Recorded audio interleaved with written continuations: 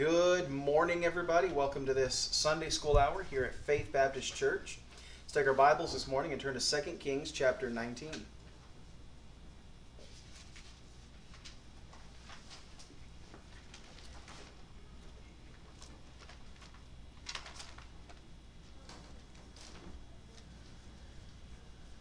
Second Kings 19 this morning.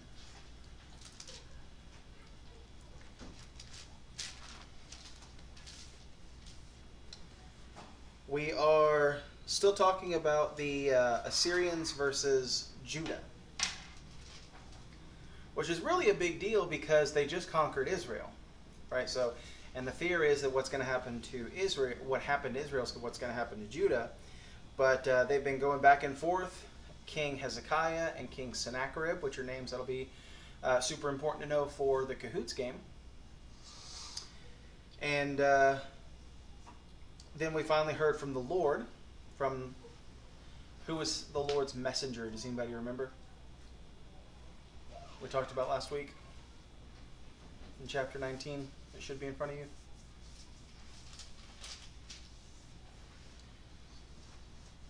Was it Eliakim? Isaiah.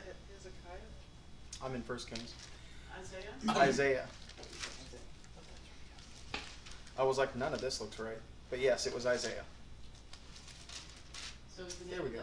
The name of the lesson Syrian versus... Well, it's kind of broke up into parts Okay. because we did the first half last week, and we're hopefully going to finish it up this week, kind of like we did chapter 18. So we talked about last week Isaiah's message of encouragement in verses 1 through 7. Isaiah comes to, or Hezekiah sends messengers to Isaiah asking, what does God actually think about all of this? And then we see Isaiah's encouraging message about how the Lord being with his people and the king of Assyria blaspheming him and how God will take care of him. And then we see Sennacherib's discouragement while he's fighting another battle in his own home. He's sending a message to Hezekiah saying, hey, don't think I forgot about you. Don't have hope. You're doomed anyways. As soon as I'm done with these people, I'm coming to take your house.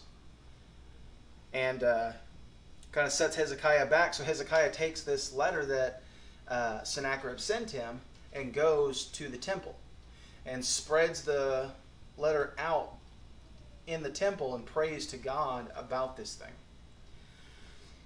And that was verses 14 through 20 was Hezekiah's prayer, which we talked about last week. And it says in verse 19, just to recap before we get started this morning, now this is his prayer. He says, now therefore, O Lord our God, I beseech thee, save thou us out of his hand, that all the kingdom of the earth may know that thou art the Lord God, even thou only.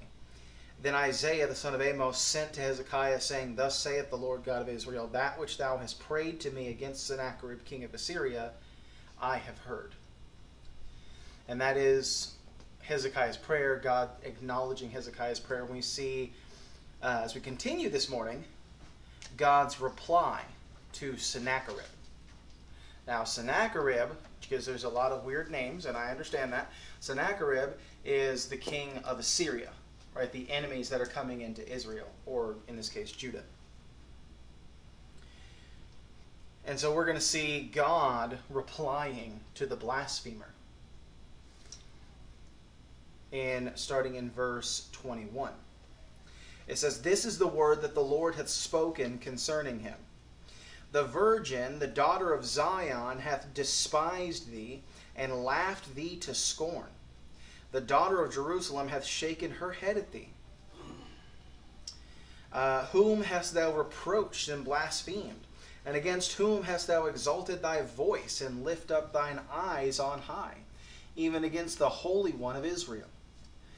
By thy messengers thou hast reproached the Lord, and hast said, with the multitude of my chariots I am come up to the height of the mountains, to the sides of Lebanon, and will cut down the tall cedars thereof, and the choice fir trees thereof. And I will enter into the lodging of his borders, and into the forest of his Carmel. I have digged and drunk strange waters, and with the sole of my feet have I dried up all the rivers of besieged places. Hast thou not heard long ago how I have done, and of ancient times, that I have formed it? Now have I brought it to pass, that thou shouldest be to lay waste fenced cities, and to ruinous heaps. Therefore their inhabitants were of small power. They were dismayed and confounded. They were as the grass of the field, and as the green herb, and as the grass on the housetops, and as corn blasted before it be grown up. But I know thy abode, and thy going out, and thy coming in, and thy rage against me. Because thy rage against me, and thy tumult is come up into my ears, therefore will I put my hook in thy nose, and my bridle in thy lips. And I will turn thee back by the way which thou camest. And this shall be a sign unto thee. Ye shall eat this year such as grow of themselves, and in the second year that which springeth of the same. And in the third year sow ye, and reap, and plant vineyards, and eat the fruits thereof. So this is God's reply to Sennacherib, and we're going to break it down into the sections we see it in. First of all, we see in verse 21 the phrase, the virgin, the daughter of Zion, hath despised thee and laughed thee to scorn. So basically what he's saying is God is addressing Sennacherib here as a father to a gentleman caller. Right? And one that has been utterly rejected by his daughter. You know, like a young man who come knock on the door, flowers in hand. Hello, sir, I'm here to ask your daughter if she'd like to go to the movies. And he says, son, she hates you, and slams the door in his face. That is how God is replying to Sennacherib here. You know, you've come calling, you've come courting with your big armies and all your impressive things, and you're trying to show off for Israel, and I get it. But she's not interested. And you need to leave. Just as any good father would. But just as Israel is considered to be the daughter of God, the children of Israel, so forth, the church is considered to be the bride of Christ. Right? And in the same way, we have God's protection in a similar relationship style. Ephesians chapter 5 and verse 28 says, so ought men to love their wives as their own bodies. He that loveth his wife loveth himself. For no man ever yet hated his own flesh, but nourisheth and cherisheth it, even as the Lord the church. That phrase, even as the Lord the church, it takes all the rest of this that we're talking about human relationships and, you know, literal marriages, and we're applying it to a metaphorical marriage between Christ and the church. Which means that Christ loves the church as he loves himself. That Christ never yet hated the church, but nourishes the church and cherishes it. And that is his relationship with us. The people, the Christians that make up the metaphorical bride of Christ. That's how he feels about us. He nourishes us. He gives us what we need. He sustains us. A good husband isn't just going to provide the bare basics of what his wife needs and go and fill himself to his desire and leave her wanting. A good husband's going to put his wife first. She gets taken care of. You know, she gets everything she wants, even at my own personal expense. You know, even if I have to sacrifice something that I want to make sure that she gets what she wants. That's what a good husband does. They put their wife first. That's what Christ does. He put himself first. He didn't have to go to that cross. At great personal cost to himself, he cared for us. And still does to this day. He nourishes us and he cherishes us. A husband ought to enjoy the time he spends with his wife. A husband ought to look forward to coming home from a long day's work and getting to spend some time with his wife. We're putting this narrative toward the husbands because that's the parallel to Christ we're talking about right now. The reverse is also true, of course, but from our narrative this morning, we're talking about Christ and being the husband of the church. A husband ought to cherish his wife. Christ cherishes us. He enjoys that time he gets to spend with us, whether it be on a Sunday morning like we're doing now, or whether it be in your own personal time for prayer and devotion. And just as Israel is considered to be the daughter of God, so too is the church considered to be the bride of Christ. And we ought to be working on our relationship with the Lord. We also see in the next verse, he says, "Against whom hast thou exalted thy voice, and lifted up thine eyes on high?" And this he talks about for a few verses, that basically you didn't lift up your voice. You're not trying to attack them, or you're not trying to prove them wrong. You're attacking me, God says to him. You're trying to prove me wrong. "Against whom hast thou exalted thy voice?" He said, you didn't exalt your voice against Israel, you exalted your voice against me. You didn't lift up your eyes on high to take that palace from Israel, you looked on high to take that palace from me, God says. This thought is a lesson not just for Sennacherib, but for King Hezekiah and all of Judah. You remember when the messengers first met, and they said, "Well, speak to us in your language, we don't want to discourage the people sitting on the wall listening." And they began to speak even louder in the Hebrew tongue. "You're all going to die. You're all going to die." And then left. Wonderful person. But this thought here that the Lord just said, "Against whom hast thou exalted thy voice," wasn't a lesson just for Sennacherib. Right? This was for King Hezekiah. This was for all those people sitting on the wall that heard that. In Sennacherib's attempt to discourage Judah to the point of surrender, he reproved and blasphemed the living God. Now, he's talked about all these other nations he's conquered, right? Sennacherib's coming up and saying, "Look at all these other countries I've taken over. Look at all the victories I've had. What chance do you stand? Their gods never helped them. They prayed to this God, I crushed them. They prayed to that God, I crushed them. They prayed to that God, I crushed them. You and your God will be just another pelt on my wall."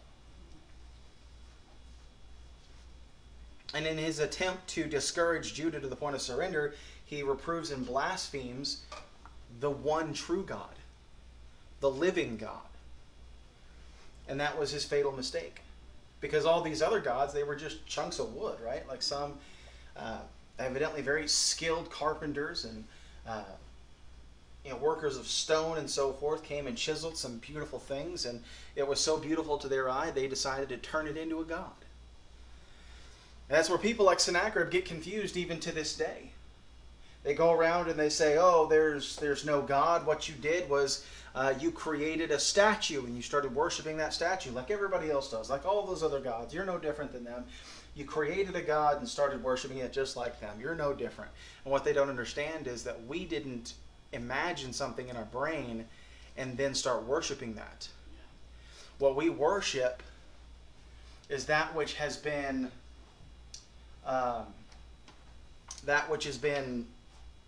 watched, that which has been discovered. Not something that's been invented, but something that has been discovered. The difference is, for example, who invented electricity? Benjamin Franklin? No. Thomas Edison? Nope. No. I don't know. You don't know? God. Trick question. It wasn't, though, because it goes along with exactly what I'm talking about here. We didn't invent electricity. What did we do? No? Discovered it. We discovered it. The electricity already existed. Right. Benjamin Franklin discovered it with a kite and a key. I see what The electricity already existed. We just discovered it. Right? Same thing. We didn't invent God. We discovered him. Right? It was already out there for us to find and to see. We didn't carve a stone statue. We didn't carve a piece of wood. We just saw things that already existed. Things that other people had been blinded to by the devil to the point that they just can't see it. Even when you lay it out for them. There is evidence that every piece of rock and so forth throughout the universe came into existence at the same time. Right? And scientists have their explanations for this, but my explanation for it is because it was all spoken into existence at the exact same time. Talk about how the universe is billions and billions of years old from the Big Bang Theory. And it would look like that, though, wouldn't it? Because when God created the fish, did he create them as eggs? No. He created fish, and he created them by the thousands that go out into the ocean. When God created the birds, did he create baby birds? No. He created fully grown, fully matured adult birds. Right? Same thing with the creeping things and the cattle and the dinosaurs and all these other things. When God created them, he didn't create them. He didn't create a dog as a puppy. No, it started off as a fully grown, fully matured dog. I'll prove it to you. When God created Adam, did he create Adam as a baby? No, he created a fully grown, fully matured man that never knew what it meant to have a childhood. Adam never was a child. Adam never had a childhood. He was probably in his 30s when he was 1 year old. That is the way the earth and space work. God didn't create a brand new baby universe. He didn't create a brand new baby planet. It's going to look like it's millions of years old because it was millions of years old on day one.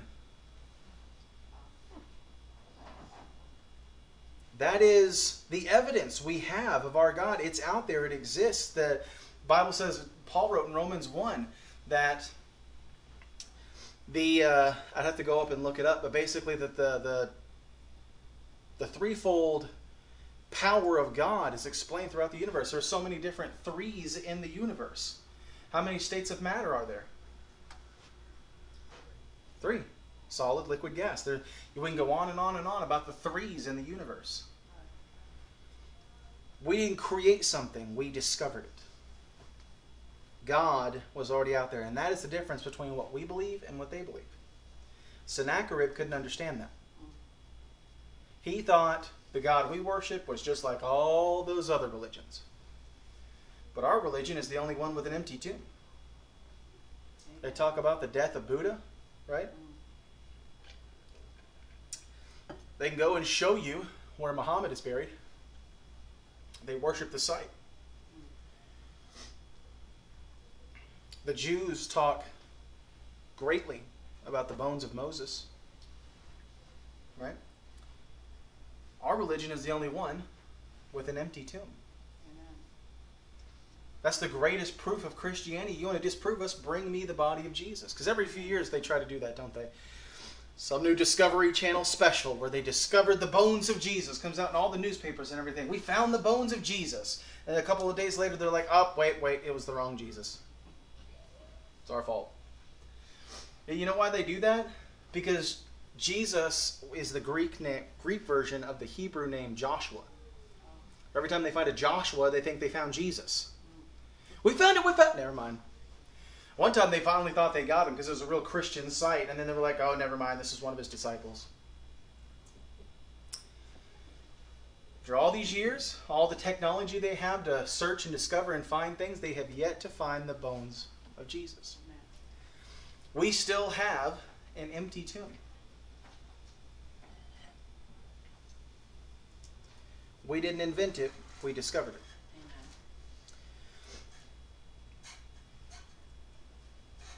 When people in our world speak with such disrespect and contempt toward what we believe, they don't just insult us. They insult the Lord himself. When they attack with such ferocity our belief system, they need it to be wrong. They need it to be false. They need it to be untrue. Why? Because they feel guilty about the things that they've done. And if we're right, they have done something horrible. And instead of accepting that and repenting of it and coming to the Lord, they need there to be no God so that they can come up with their own belief system that's more convenient for them. So that way truth is a matter of perspective. If there is no God, truth is a matter of perspective. It's true to me from a certain point of view, and that's all there is to it. If there is no God, that's quite true. But if there is a God, it's His viewpoint that matters and nobody else's. What does the Bible say? Let God be true and every man a liar. Your point of view does not determine truth. If you spin a tale to yourself and convince yourself that something's true from a different perspective, you convince yourself of a lie is all that is. Truth is not a matter of a point of view. Truth is a matter of God's point of view. End of story.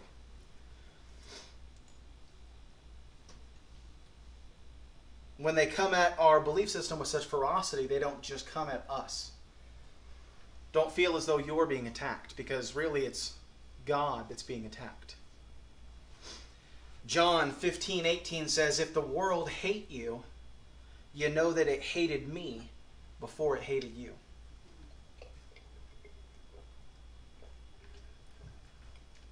We don't need to go out making enemies or looking for enemies. We just stand for truth. Eventually somebody will find you that doesn't like it. We don't have to go out looking to cause problems for people or making somebody feel bad about themselves. The Word of God ought to be something that we use to uplift one another, encourage one another, and give each other hope. But no matter how encouraging and uplifting a message it is, there's always going to be those people that don't like it.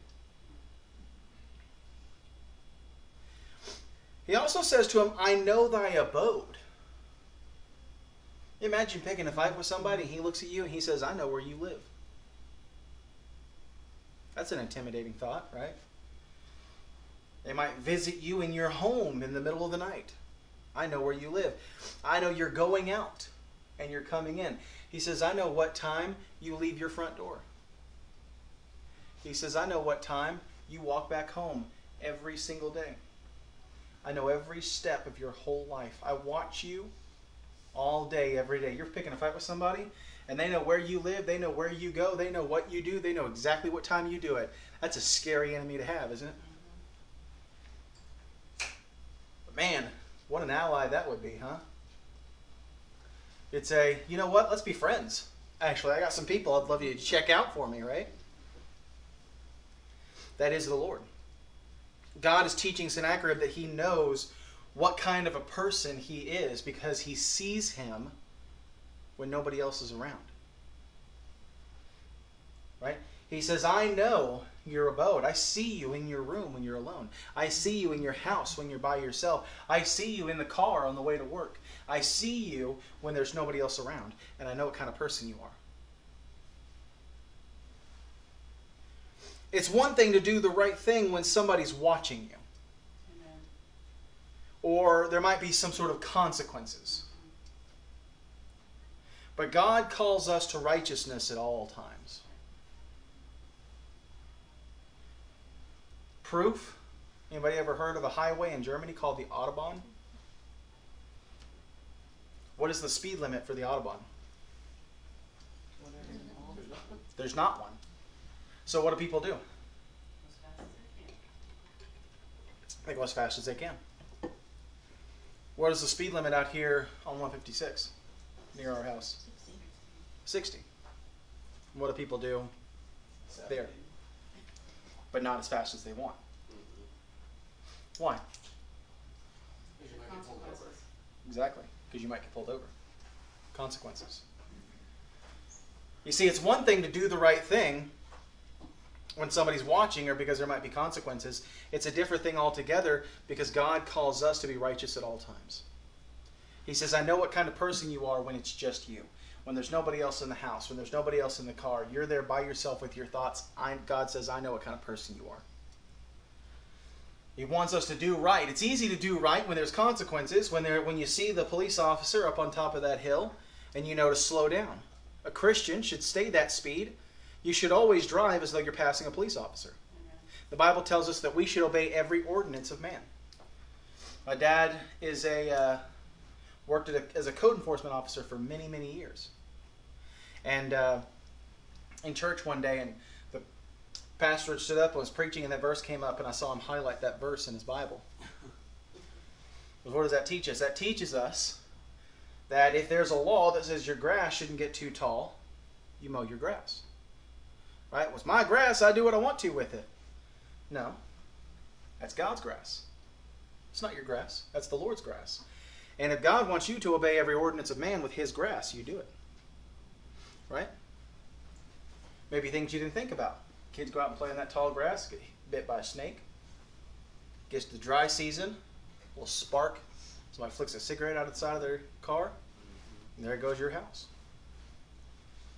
These laws exist for a reason, and God knows that, and he wants us to obey every ordinance of man. You know why you're supposed to follow the speed limit? Because if you don't, you could die. You'd say, oh, how often has that happened? Driving through Denton. What, 2 days ago? Yeah. Denton in general. Yeah. 2 days ago. We're driving through Denton. We're at a stoplight. And it's a three-way. There's 3 different lanes right there. And we hear a crashing sound. And look over and we see the truck 2 lanes over has like been shoved forward. I was like, uh-oh, fender bender. And look over, the car behind them was getting out, was mad, and I'm like, wow, what is he mad for if he caused the wreck? I looked to the car behind him, and that guy is flailing his arms and screaming, and I can't tell you what he was screaming because I'm a Christian. Then I looked to the car behind him. Completely totaled. The front part of their car came in like an accordion. It was bad. Praise the Lord, nobody died. But the laws exist for a reason. And even if they didn't, we as Christians should obey every ordinance of man, whether we agree with it or not. Remind me sometime to teach a lesson on the difference between freedom and liberty. People in our country get that confused a lot of the times. It's a free country. No, it's not. We have certain liberties that other countries don't have. That's what makes us such a great nation. But you're not free to do whatever you want to because you had a thought. There's a difference between freedom and liberty.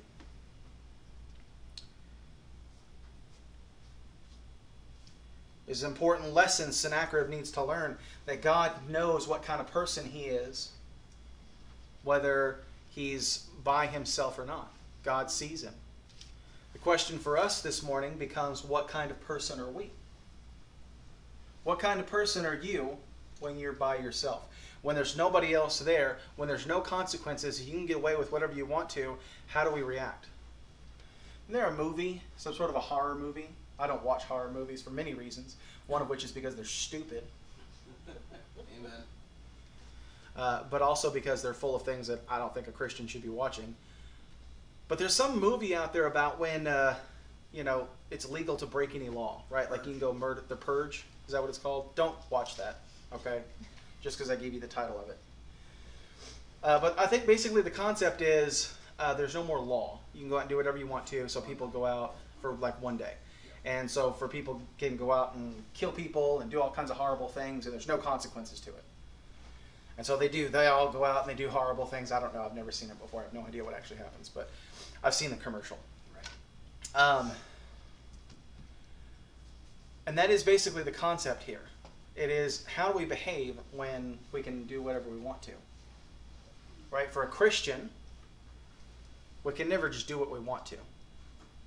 You're not allowed to do whatever you want to. Why is that? It's because the Bible says you're bought with a price. You belong to the Lord now. We should do what he wants to. But I tell you what, that's a pretty good deal because he's a pretty good Lord. You couldn't ask for a better master than Jesus. He's a great master. If you have to serve a master, which you do, you have to serve one of 2 masters. I would pick Jesus. That's the best deal. The other one, you don't usually know you're serving a master. He's more subtle about it. You think you're doing whatever you want to. You don't see the marionette strings making you want to do things. Amen. That was the lesson Sennacherib needed to learn. That's the lesson we need to learn. He knows our abode, our going out, our coming in. He knows Sennacherib's rage against him. Which brings us to our final point in 2 Kings 19, God's promise to Judah. In verse 30. It says, "And the remnant that is escaped of the house of Judah shall yet again take root downward and bear fruit upward. For out of Jerusalem shall go forth a remnant, and they that escape out of Mount Zion. The zeal of the Lord of hosts shall do this. Therefore, thus saith the Lord concerning the king of Assyria, He shall not come into this city, nor shoot an arrow there, nor come before it with shield, nor cast a bank against it. By the way that he came, by the same shall he return, and shall not come into this city, saith the Lord. For I will defend this city, to save it for mine own sake and for my servant's sake." Now, before you keep reading, highlight this next verse. "And it came to pass that night that the angel of the Lord, went out and smote the camp of the Assyrians 185,000. Not 185. A score is 20. So 4 is 20, 40, 60, 80. So 185. Not 185. 185,000 Assyrian warriors. When they arose early in the morning, behold, they were all dead corpses." One angel. One angel, folks. Stick a fork in them, they're done. This was not a pretty girl with wings. She does not have a robe holding a harp up in heaven. This was a real angel. And you never see him coming. So Sennacherib, the king of Assyria, departed. Yeah, he didn't have any soldiers left. And went and returned and dwelt at Nineveh. And it came to pass, as he was worshipping in the house of Nisroch, his god, that Adramelech and Sharezer, his sons, smote him with the sword. And they escaped into the land of Armenia. And Esarhaddon, his son, reigned in his stead. Yeah. The fact that you said that name perfectly. Thank you. That is part of the job description, then. Reading funny names. Esarhaddon. Yeah. God's promises to Judah. Man, a lot just happened, didn't it?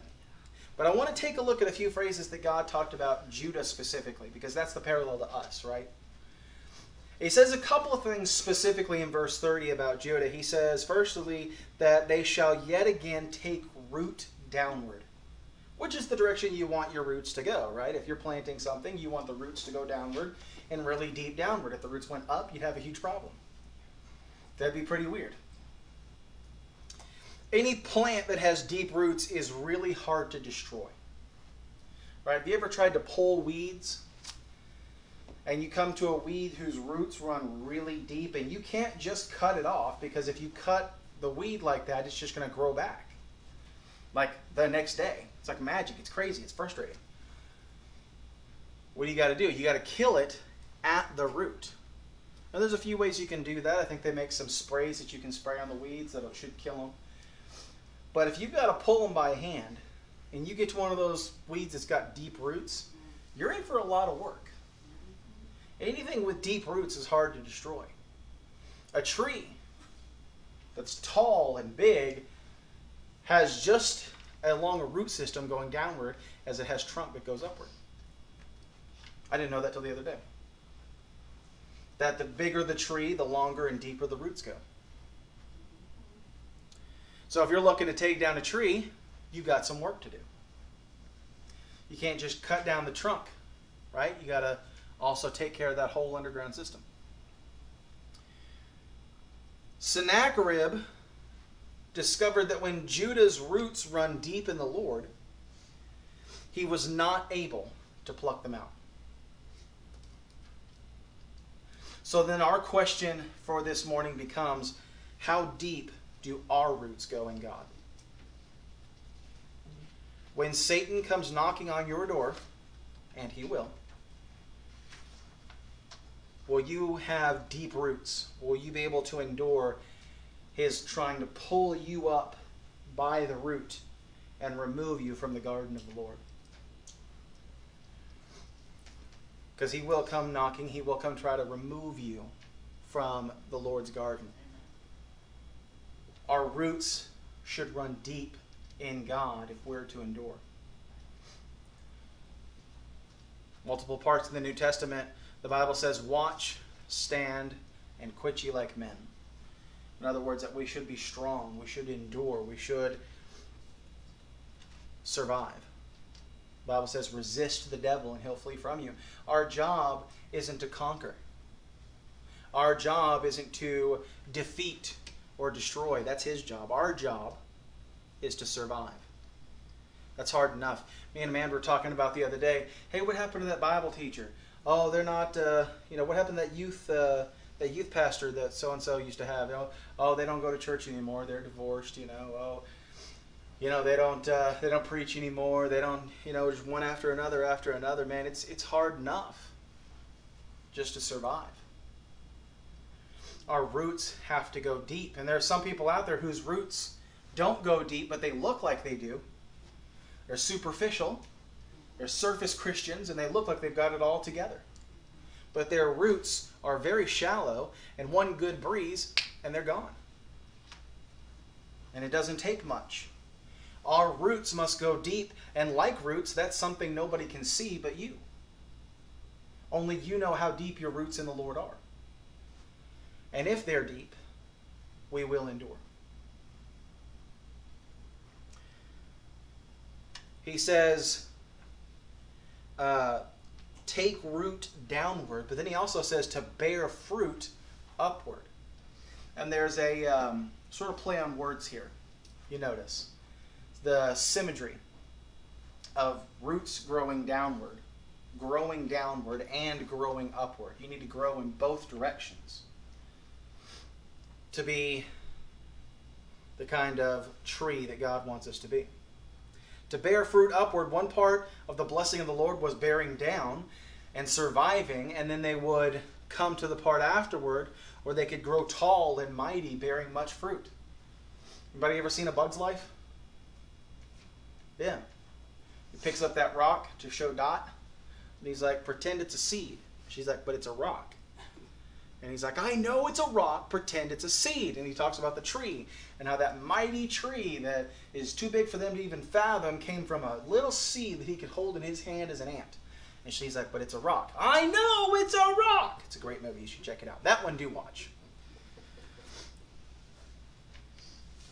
We all start off as seeds. Our growth is dependent on how much we let the Lord grow us. Roots downward and fruit upward. For anything to grow, anything in the world, you name it and it grows, this is required.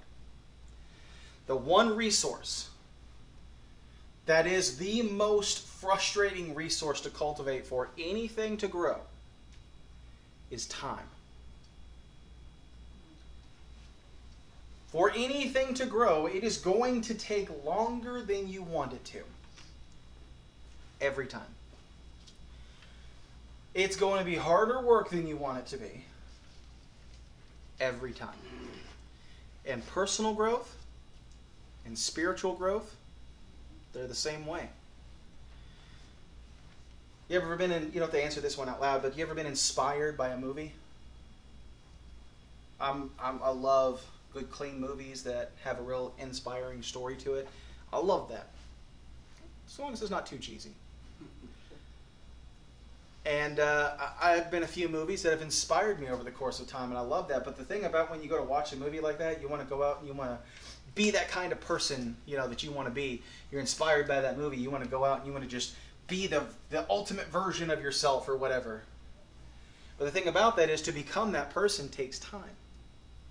Right? Experiences and personal growth and daily study in the Word, daily prayer,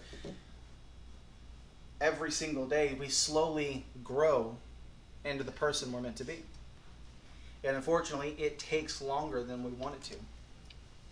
Just as the gardener gets anxious to see the fruit of his labor, so too do we get tired of waiting for our labors in prayer and study to produce spiritual fruit of blessing.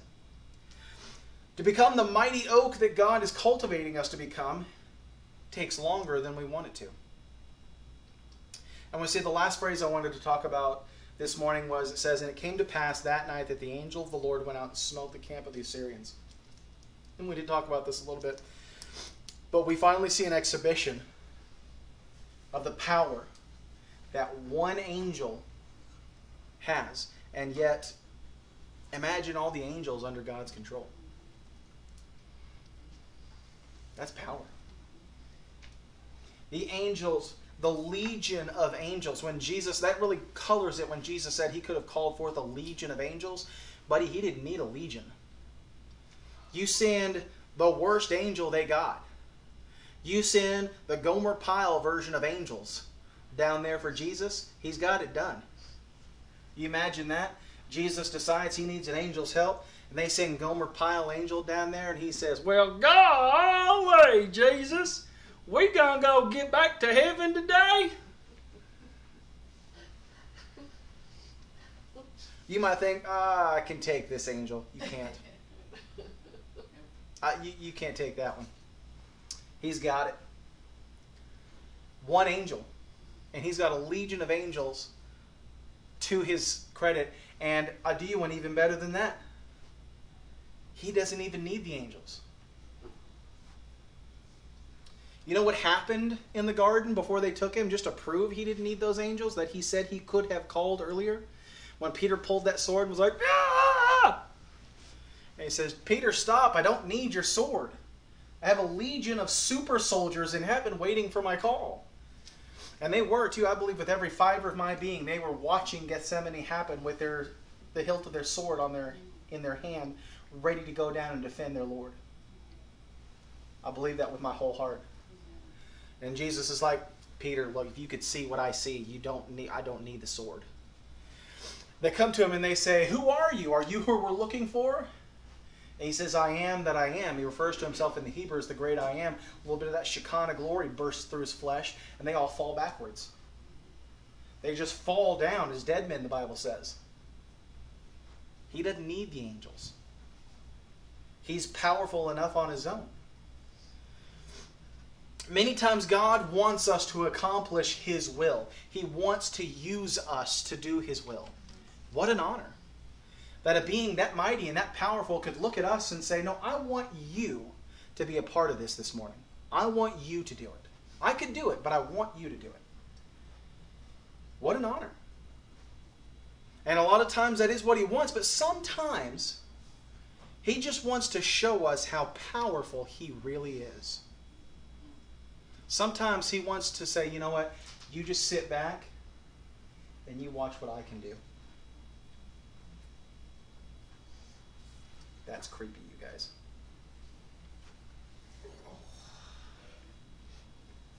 2 Peter 1:16 says, "For we have not followed cunningly devised fables." You'll hear a lot of people talk about what we believe is basically Hebrew campfire stories. "Well, you see, what happened was a long time ago there was a man sitting by a fire trying to impress his children with his incredible stories, and he created this story of a being called God. And this God had a friend named Abraham, and from there these campfire stories went on until you have your Bible." And That was a great answer. that's a great theory, Professor, except that it's wrong. The Dead Sea Scrolls were not just cunningly devised fables, right? They prove history. They back up a lot of what they found in ancient Egyptian archaeology. All over the world, each different ancient civilization has a flood story. Every single one of them has a story about a flood, and they say, "Well, it was a localized flood, you see. And what happened was this bank rolled down and it flooded the entire western bank, and it flooded this entire country, which if you lived there in that time, you might be foolish enough to think that your little flood was a worldwide flood. We'll forgive Noah for his stupidity. And again, Professor, that's a great theory, except China has the same story, and so does this, over here and that over there, and everywhere you look, there's a flood story around the Native Americans have a flood story. Well, it wasn't a flood, it was a worldwide freeze. You see, the earth has its seasons, and I don't mean the 4 seasons we have every year. The whole world in its existence has seasons, and hotter and colder, and no, they don't. No, they don't. Every site's 100 degrees outside. Talk to me about how things are getting colder, things are getting warmer when we had a snowstorm in Texas. No, it doesn't. Fact of the matter is, we have not followed cunningly devised fables.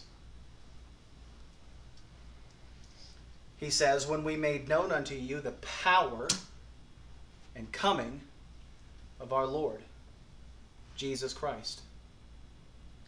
But we're eyewitnesses of his majesty. Folks, if this was a court of law, this would have been proven true a long time ago. We've got factual evidence. We've got eyewitness accounts. This is not myth. You have to pretend like a lot of things don't exist in the Bible to make it seem foolish. That parting of the Red Sea story on the Discovery Channel, they like to say, well, you see, Professor, we're getting tired of you.